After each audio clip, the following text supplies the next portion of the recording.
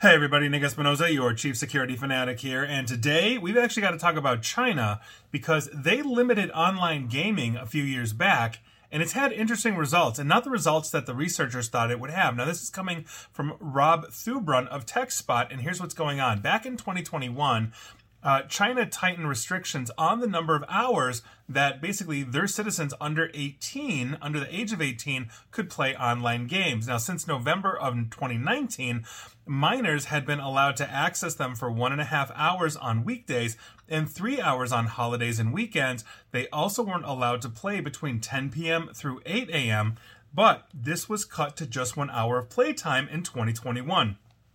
Specifically between 8 p.m. and 9 p.m. on Fridays, weekends, and holidays, meaning they had 1 hour on Friday and then 1 hour on, I'm guessing, Saturday and Sunday, or maybe combined, and then obviously if there's a holiday, a day off, whatever that is.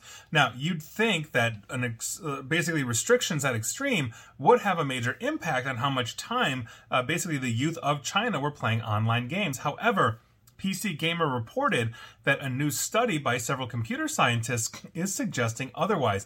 Now, this report, titled "No Evidence That Chinese Playtime Mandates Reduced Heavy Gaming in One Segment of the Video Games Industry," is what we're talking about here. Now, the study notes that governments around the world are considering regulatory measures aimed at reducing young people's time spent on digital devices, specifically video games, which raises a question of just how effective China's measures essentially have worked.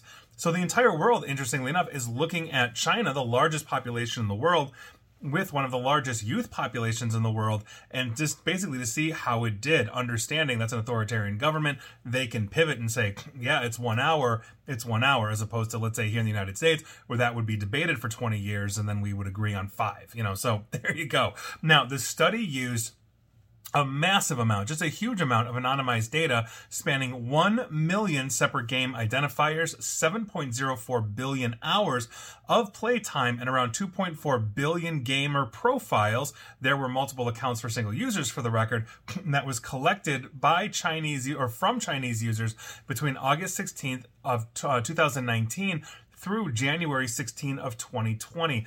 Those dates were specifically chosen to basically avoid the lockdowns that skewed the results. China went hardcore in a lockdown due to COVID, as did many countries and states here in the United States, and obviously by virtue of that, screen time went way up. So to basically exclude that, they picked the data from before the actual lockdowns. Now, data was provided by Unity Technologies. They make the Unity engine that's used in 61% of all game developers worldwide. As it was anonymous, the data did not reveal which users were under 18, so different methods were used to interpret it. The results found that while the majority of players were gaming for less than an hour per week before the regulations, there was actually an increase in the amount of heavy play, 4 hours per day, 6 days per week, after the restrictions were introduced, meaning game time went up, not down. People were bucking the system. They also noted that the use of VPNs or virtual private networks and account sharing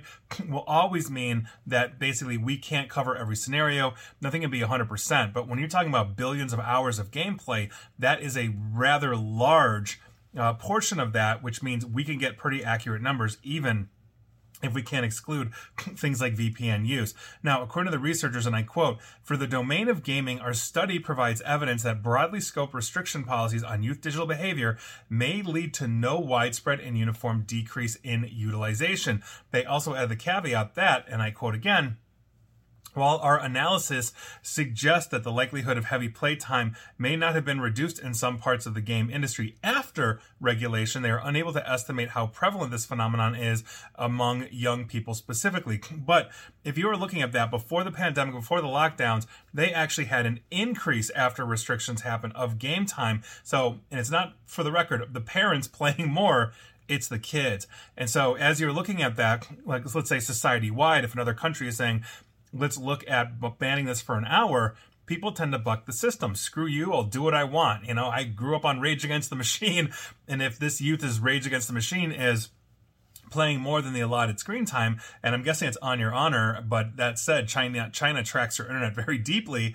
We'll see what happens. So I think it's interesting, but food for thought that I think nobody really expected that we would see hours more game time per week than previously. And I think that's something interesting in an authoritarian country.